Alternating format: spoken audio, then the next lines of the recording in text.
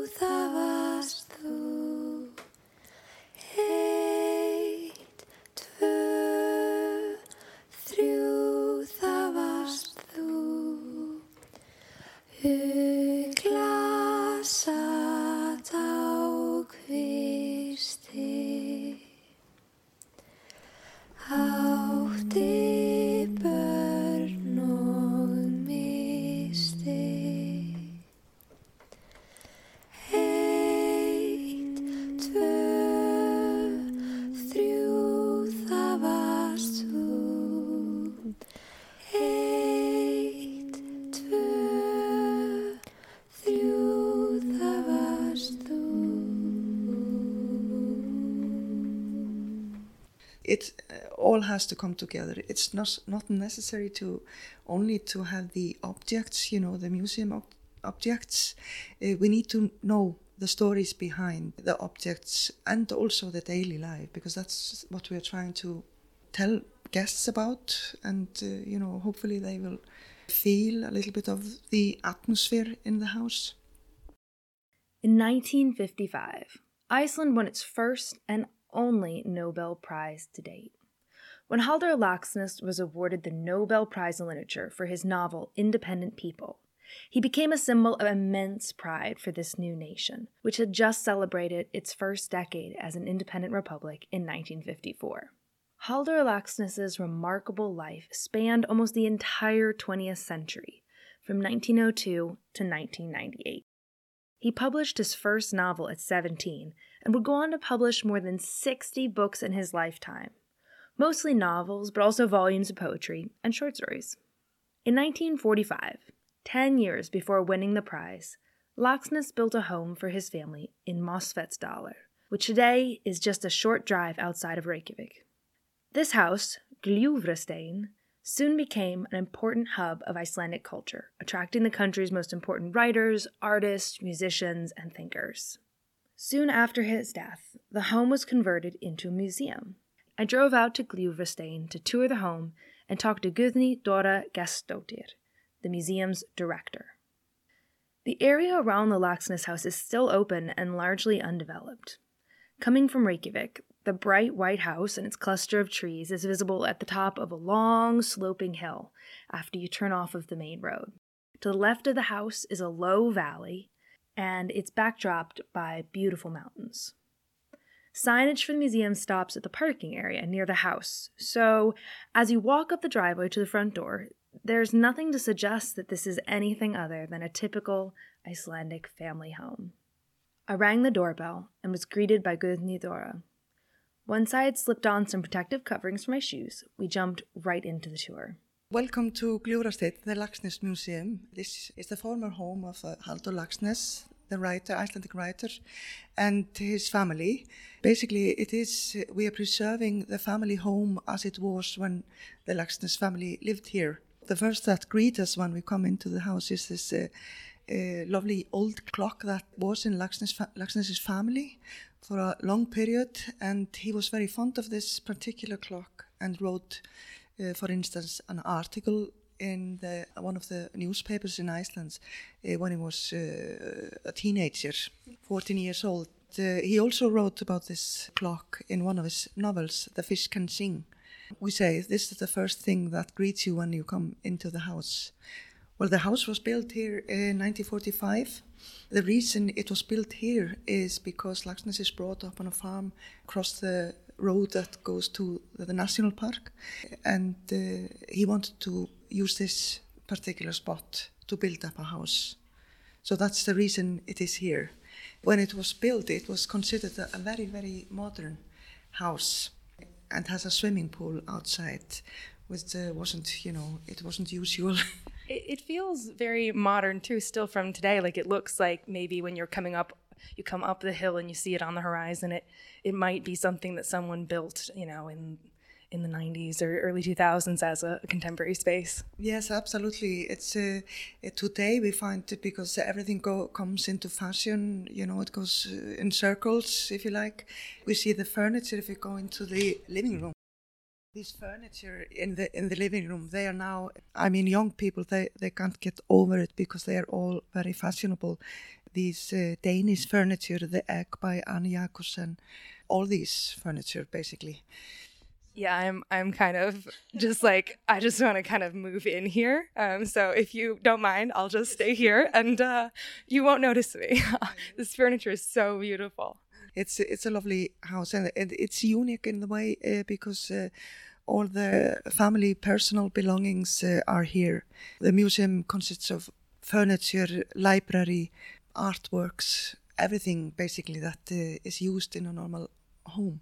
In the corner there you can see the grand piano, and Laxness learned to play instrument when he was a child, both violin and a piano. He played himself and loved to play Bach, one of his favorite, and he once said that if he ever needed to go on a deserted island, he would take one book with him, that is Das Wohltempierte Klavier by Bach. It's still there on the piano. Shortly after the Laxness family moved into this house, they hosted concerts here in the living room, because Laxness was a member of the Reykjavik Music Society and also MIR, which stands for the Cultural Society between Iceland and Russia. Lots of artists came from Russia during this period, this 40s, 50s, 60s, and they performed here in this living room. Rostropovich, other well-known artists. Laxness was very interested in music, and he talked about that the music that actually was higher rated in his mind rather than the written word or the spoken word. What we do now still, when after this became a museum, we host concerts here every Sunday during the summer. I want to come back because I'm going to describe, since this is only going to be audio, what it looks like in here. There's wood paneling everywhere and then a full window all the way across. And you just look out on, right now it's fall, so just like golden trees and fields and lava formations and mountains. And I can imagine that it would be just a spectacular place to listen to any music. Absolutely. And during the summer, as you can imagine, it's all green and beautiful even more.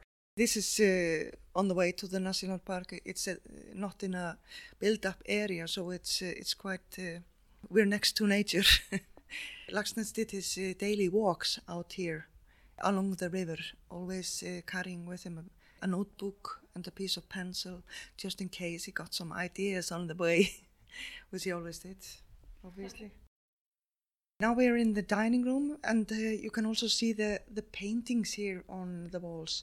These are paintings by Icelandic artists such as Svavar Guðnason, Kjarval, and other painters, Nina Tryggvadóttir.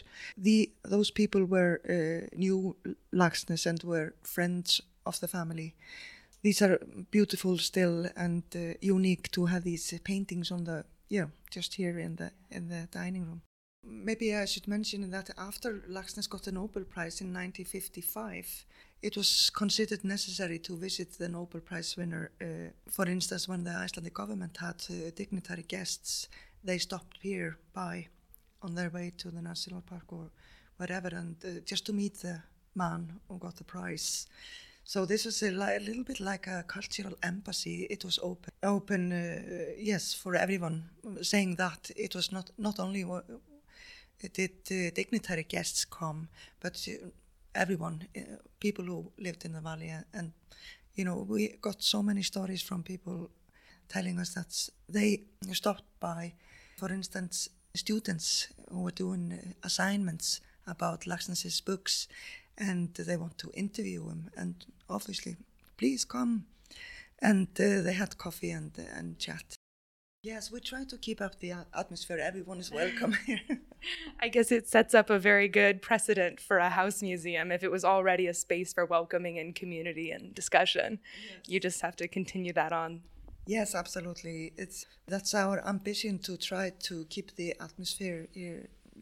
Obviously, it's not exactly the same, but we've interviewed the family and we got pretty good ideas about the daily life here.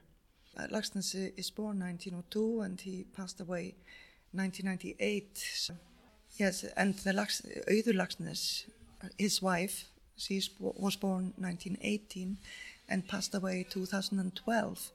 And the museum opened 2004, so she was here when all this happened. Yes, Auður Laxness, she was here with us when we were converting this house into a museum. She was able to give us information about everything, and when guests come here, we have an audio-guided tour.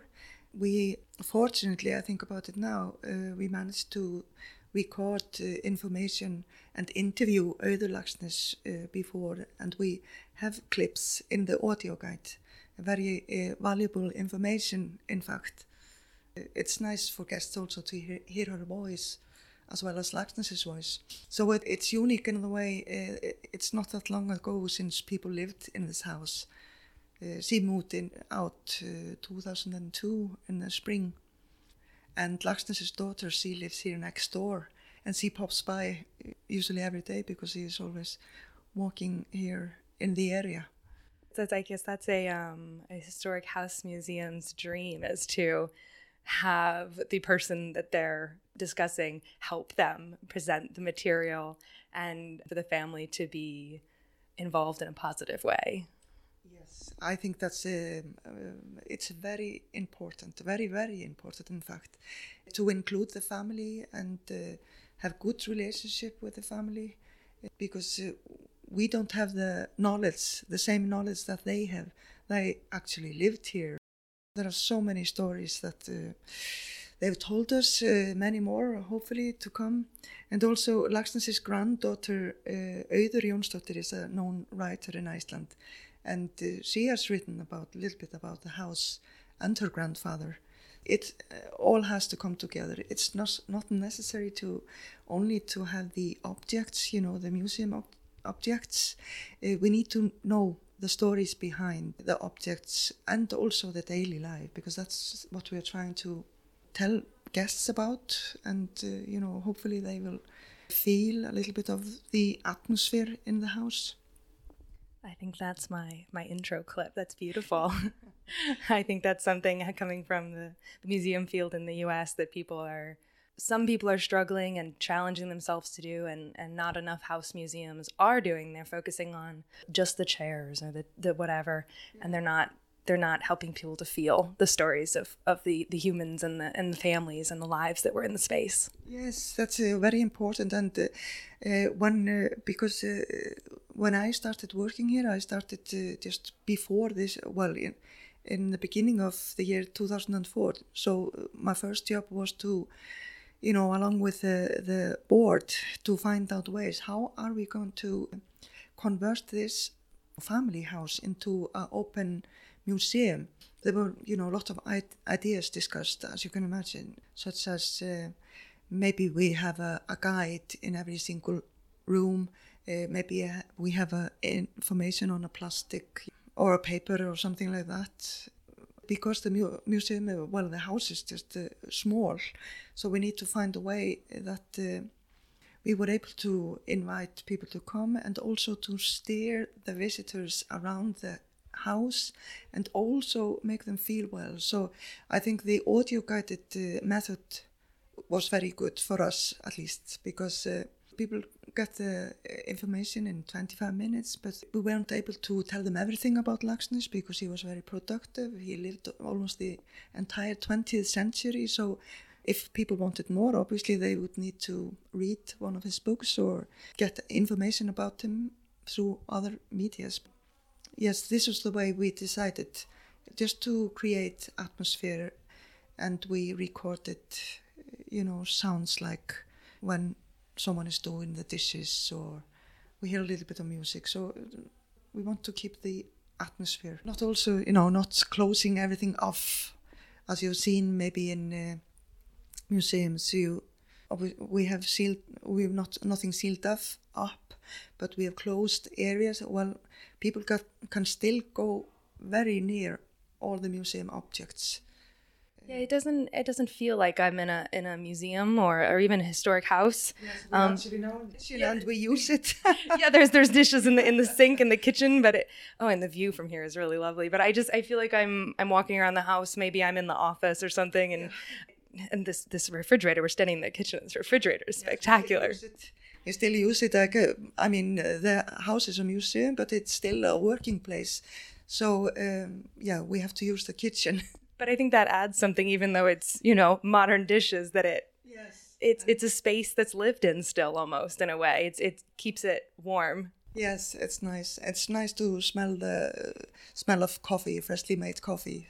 I'm reading Under the Glacier right now, and so I will never ever think about being offered coffee in Iceland the same way again.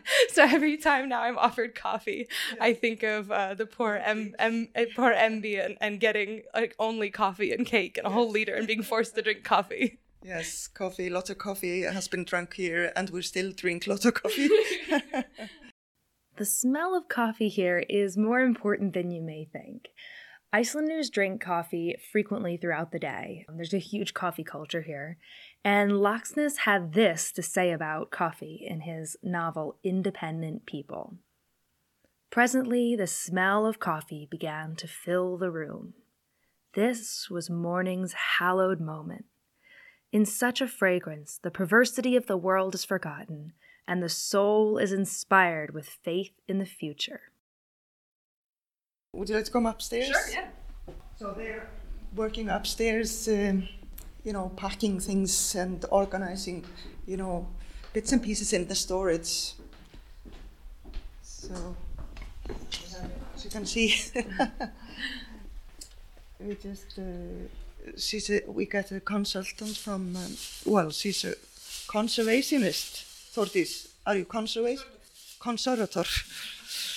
Yes, she teaching us all the correct methods, how to, pack everything properly and labeling it, everything.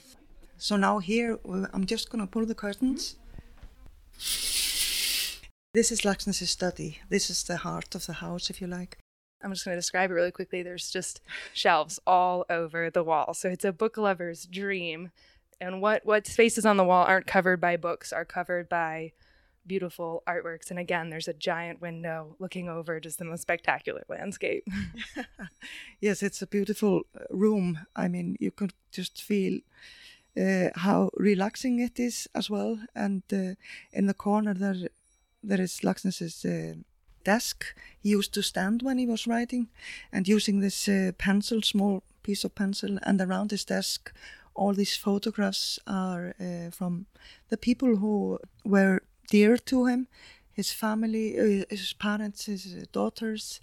And this guy here, a big painting portrait by Nina Tryggvadóttir, is of a man called Erlendur. He lived in Reykjavík. There are 3 portraits in the house of this man by different artists.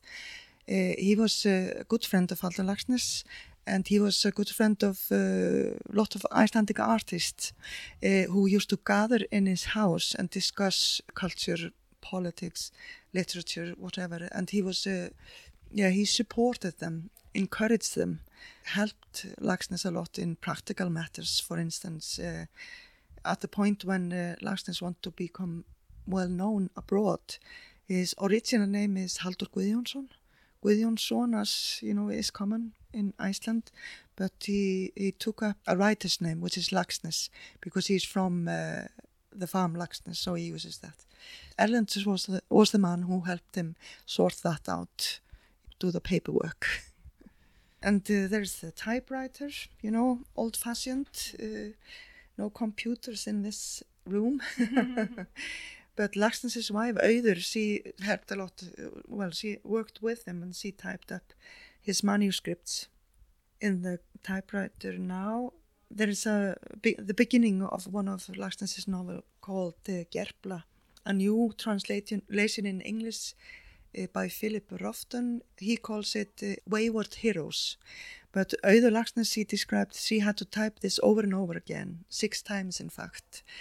Basically, Laxness was always correcting things, but also the fact this is just a typewriter, no delete button, or, I love on the standing desk here, there's some writing and a magnifying glass and some spectacles and a little tiny pencil nub, as if someone's been writing and writing until the pencil is almost done.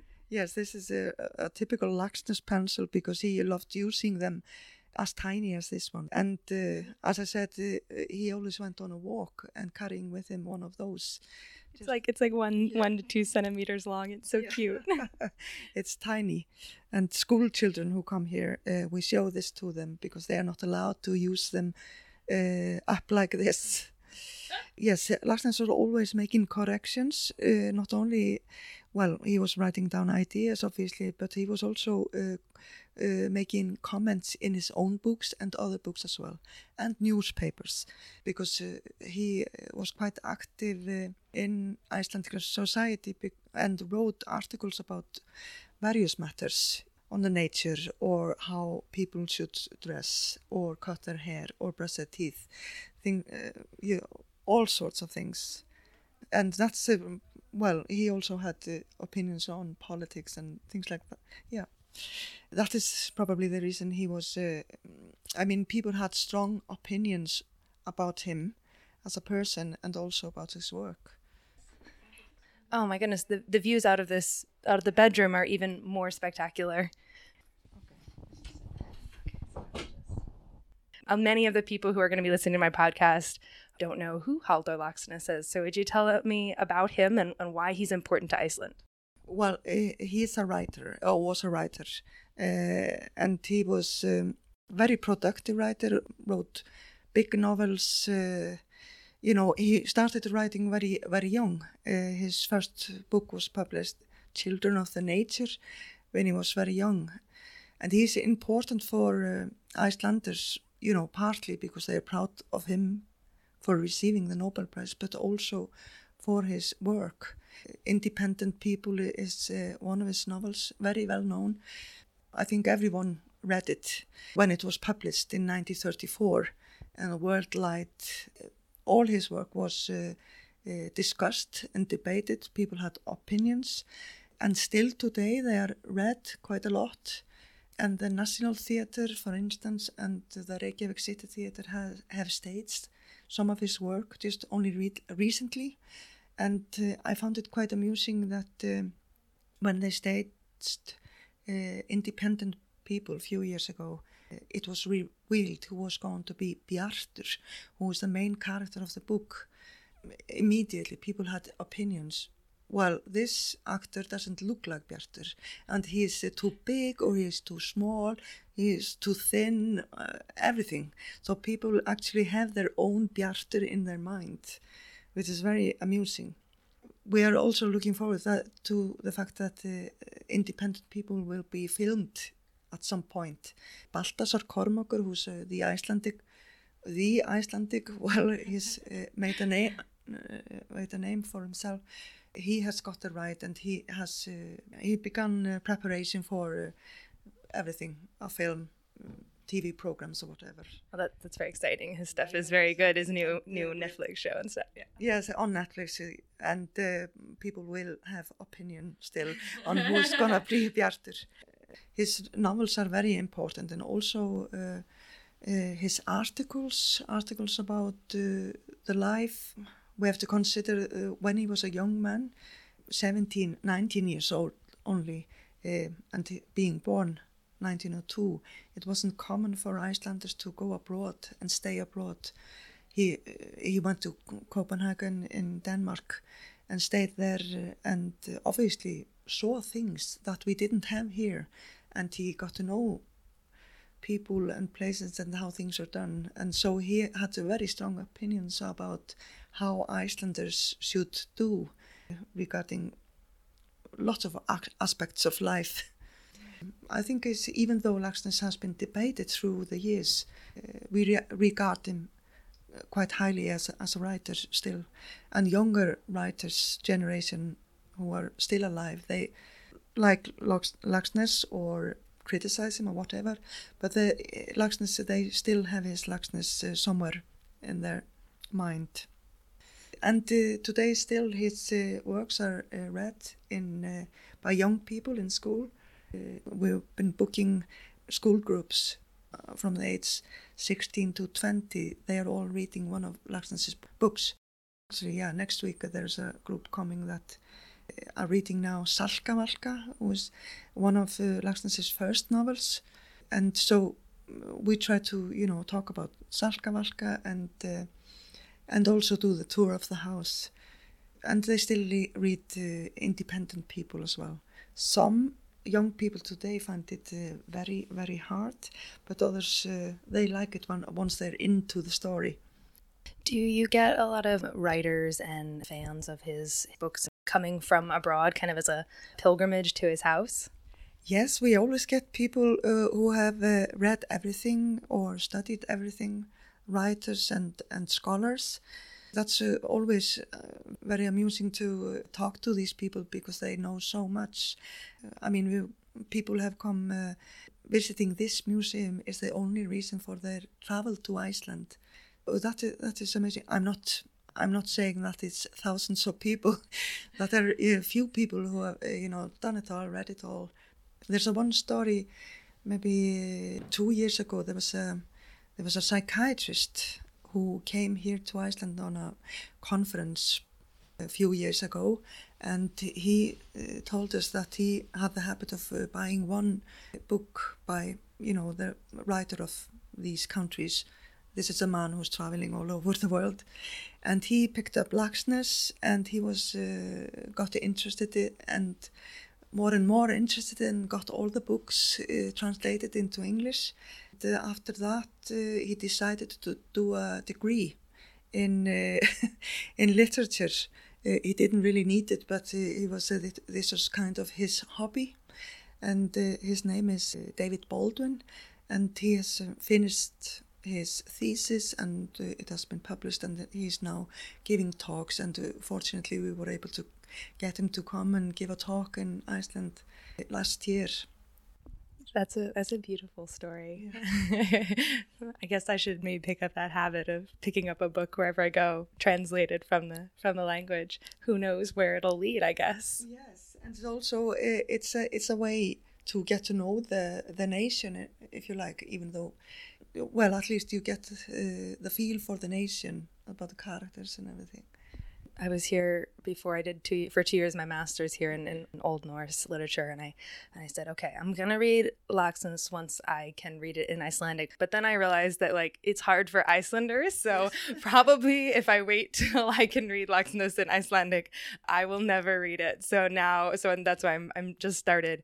I picked up Under the Glacier first, which I know is not as typical as some of the big ones, but I looked at all the ones in translation, and I liked the absurdist kind of. I thought that one of all the ones was my style, so I thought I'd start with something up my alley.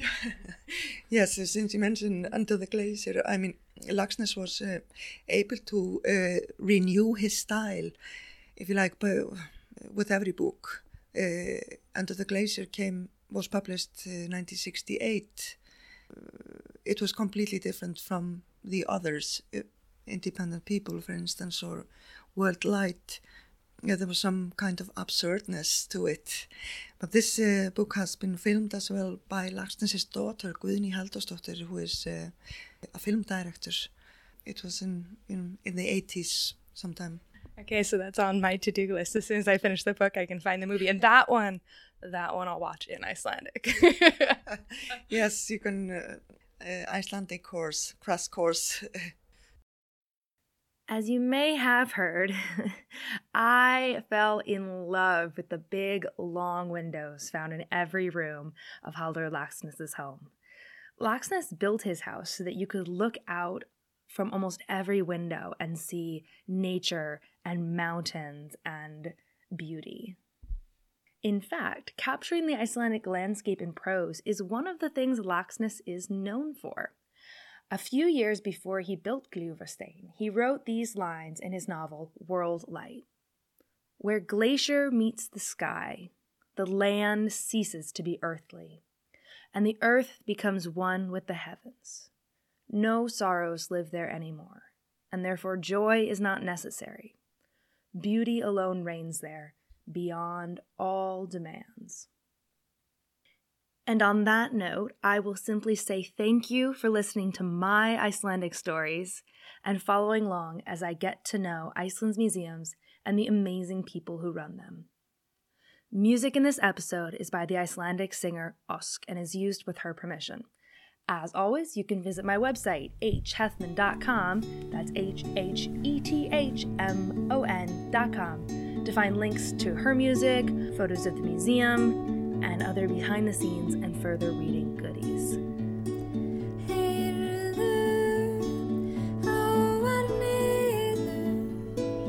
Engin frið